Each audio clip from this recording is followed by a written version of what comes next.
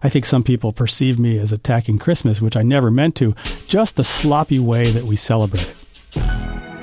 Christmas in Harlem, right after autumn falls, soaking it all in. Then we gon' hit the mall, even though we ain't ballin'. Feel like we bought it all. Hello and welcome to Planet Money. I'm Caitlin Kenny. Today is Tuesday, December 25th. That was economist Joel Waldfogel you heard at the top.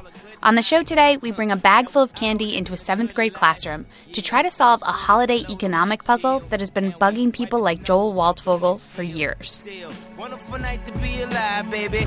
And I'm so happy I'm with my baby. And we a little late with the Christmas gifts, rushing for the mall. Don't trip, you know I drive crazy. The streets lit up, it feel like Christmas officially. Told her that you to start. Just a note for loyal Planet Money listeners, this show originally aired in December of 2010. Okay. So Christmas and the holiday season is supposed to be a happy, joyful time of year. Economists, though, don't necessarily feel that way, because once you learn about economics, it's hard to appreciate this time of year. You see all these problems.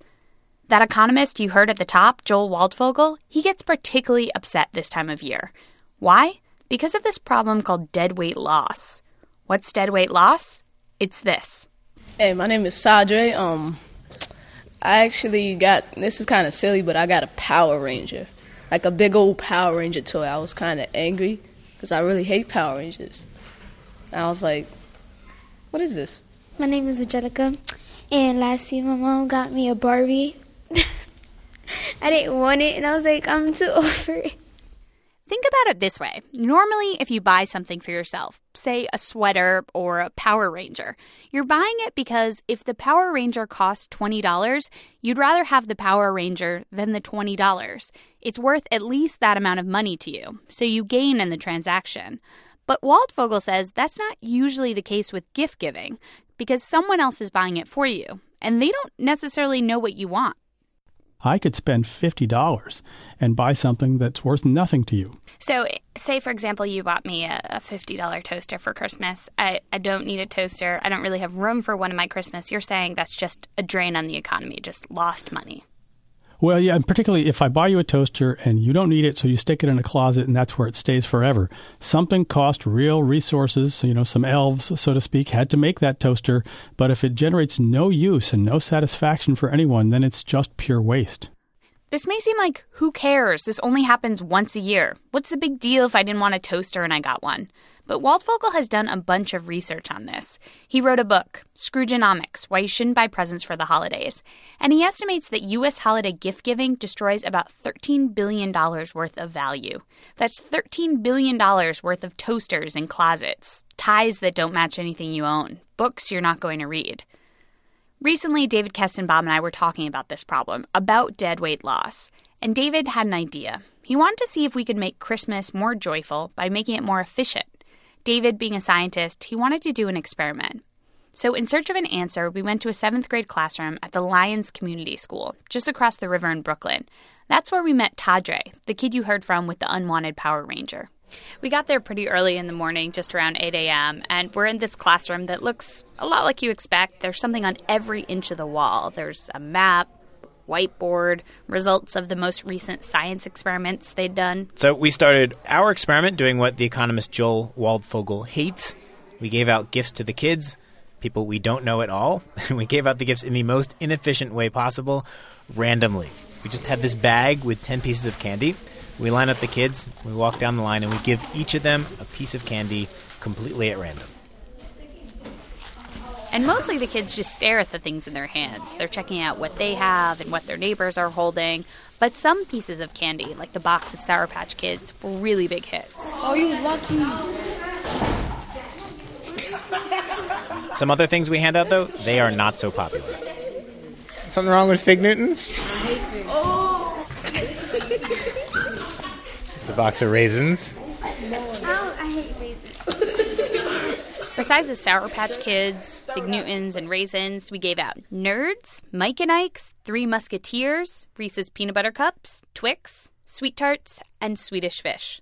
10 candies in total. So, Caitlin, when you and our production assistant, Jess, were trying to figure out what to buy, I overheard just way too much talk.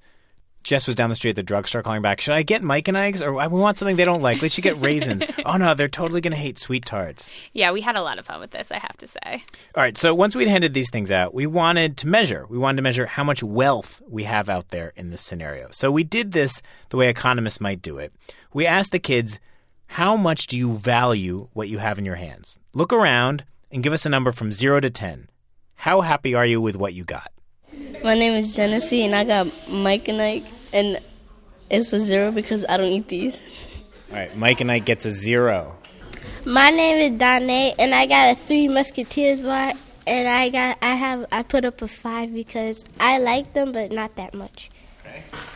5. My name is Michael, and I got Nerds, and I put a 2 because I don't really like these. My name is Justin James, and I put a 0 because I don't like figs. Right. One kid has been writing these numbers down on the board as we go in very neat handwriting, and then we add them up. 5, 6, 7, 8, 9, 40, 41, Collectively, we got 50. Total wealth, 50. And this is an important number. It's how much value there is in this room at this moment. But I gotta say, it seems low to me. Why? Because before we came in, these kids had nothing. And we just handed them this candy. For free. Right, without them doing anything. We didn't ask them to answer any questions or solve any math problems. We just handed it over. And they're like, yeah, 0, 1. Right, it seems so bizarre. What kid doesn't love candy? But this is what Joel Waldfogel, the economist, is saying is the problem with gifts. Even a gift, even something you get for free, you may not value it very much. It makes you think, if we could make the holidays more efficient, we could make everyone much happier. Because on average, right now, everyone in this classroom, they're basically at a 5. So we wanted to find a way to fix this. And we asked the kids, what could we do? Without bringing anything new into this classroom, is it possible to make all of you happier, to increase the total wealth? Here's the first answer we got, completely unedited, from Joshua Felician. So how can we make that number go higher? To appreciate, do something that, oh my God, give it around. Probably, trade and, stuff like that. Trade. So what I love is that in just 11.8 seconds, Joshua Felician, 7th grader, has proposed creating a marketplace. One of the most important economic innovations in human history. You see it pop up throughout civilization. Here, it takes just 11.8 seconds. And it makes sense. These kids probably don't have jobs. Most of the money they get probably comes from their parents, and so they can't just go out and buy things. It makes sense when you're in this sort of 7th grade pre-money world, you trade. Kids trade things all the time. They trade baseball cards, toys, Halloween candy. In fact, literally within seconds of us handing out the candy to the kids, before you ask them their ideas about what we could do, I heard them whisper to each other, "Hey, you want to trade?" So that's what we decided to let them do. I want you to look around. You've seen what everyone has, right? I'm going to give you, 60 seconds. Okay, you'll have 1 minute to trade. And it has to be mutual. So, you can't force anyone to trade. The other person's got to be willing to trade. So, all right. Ready? Go.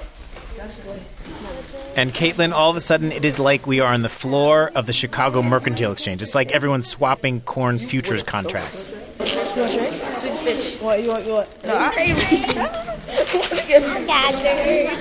got nerds. Yeah, I got nerds. All of a sudden, there's this frenzy of activity. Everyone is clustering together. One kid just holds a Twix bar up over his head, so anyone who wants it can just run over to him. A minute later, we stop the trading. Okay, I think we're done. So everyone gets back in line, and now we want to see if the trading has increased the wealth in the room. So we go down the line again, and we ask everyone to value what they have now. Give us a number again from 0 to 10. My name is Genesee, and I got Sour Patches, and it's a 10 because I love Sour Patches. And what were you before? A 0. Oh, so you went from a 0 to a 10. Yeah. My name is Danae, and I have Nerds now, and I give it a 9 because they taste really good to me. And what did you have before? I had 3 Musketeers, and I had a 5. Okay. My name is Justin. I traded a fig for raisins. So now it was a 0 to a 1. This is bad. From Fig Newtons to raisins is a 0 to a 1. Okay. My name is Nicholas Heaven.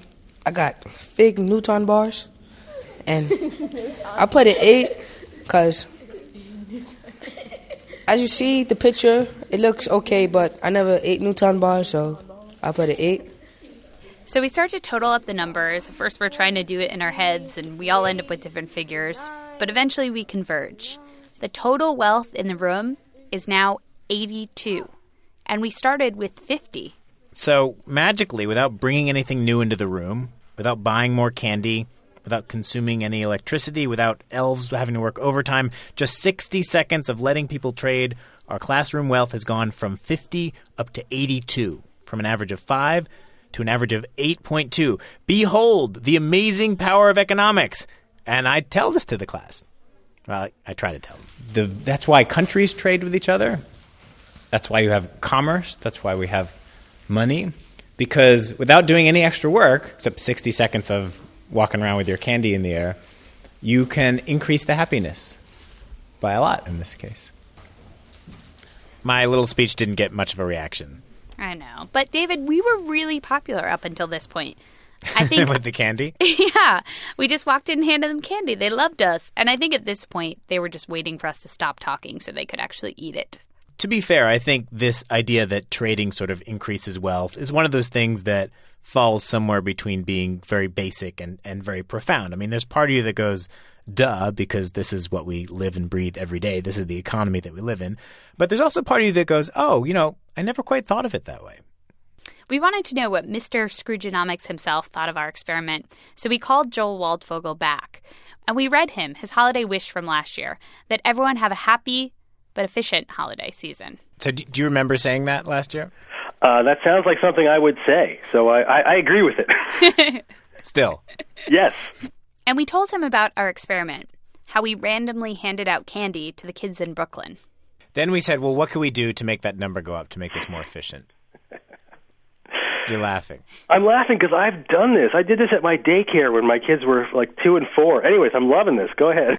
So we tell him that then we let the kids trade, and the happiness went from 50 to 82.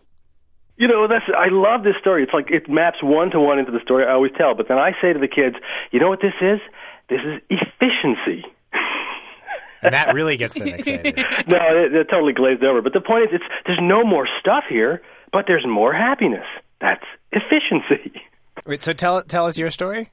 Well, so there are 2 versions of it. Literally, the candy one was with my nieces when they were 4 and 6.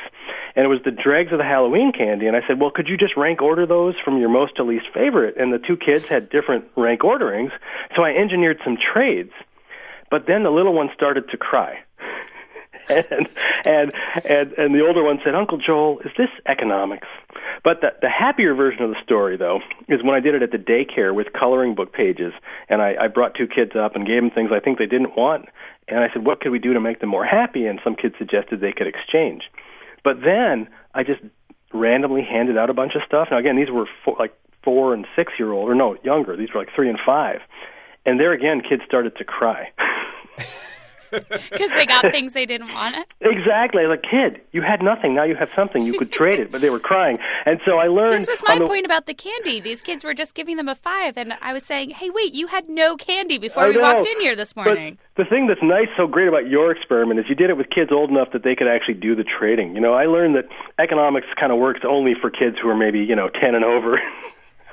It's probably not surprising that us adults have figured out ways to deal with the inefficiency of the holiday season. That's why parents intercept letters from Santa. That's why we have gift cards. That's why we have gift receipts and generous return policies. Then we gon' hit the mall. I'm like Bad Santa, even though we ain't ballin'. Glad to sit on my back. Feel like we bought it all. The mistletoe's right here. As always, we'd love to hear what you thought of the show today. Please email us, planetmoney@npr.org. You can always find us on Facebook and Twitter. And whatever holiday you're celebrating this season, we here at Planet Money hope you enjoy it. I'm Caitlin Kenny. Thanks for listening. I'm sorry that I gotta stay. I'm with Ye at the Macy Day Parade, letting the snow fall on my aviator shades. Even though I'm in New York, I'm still repping for the A. Christmas in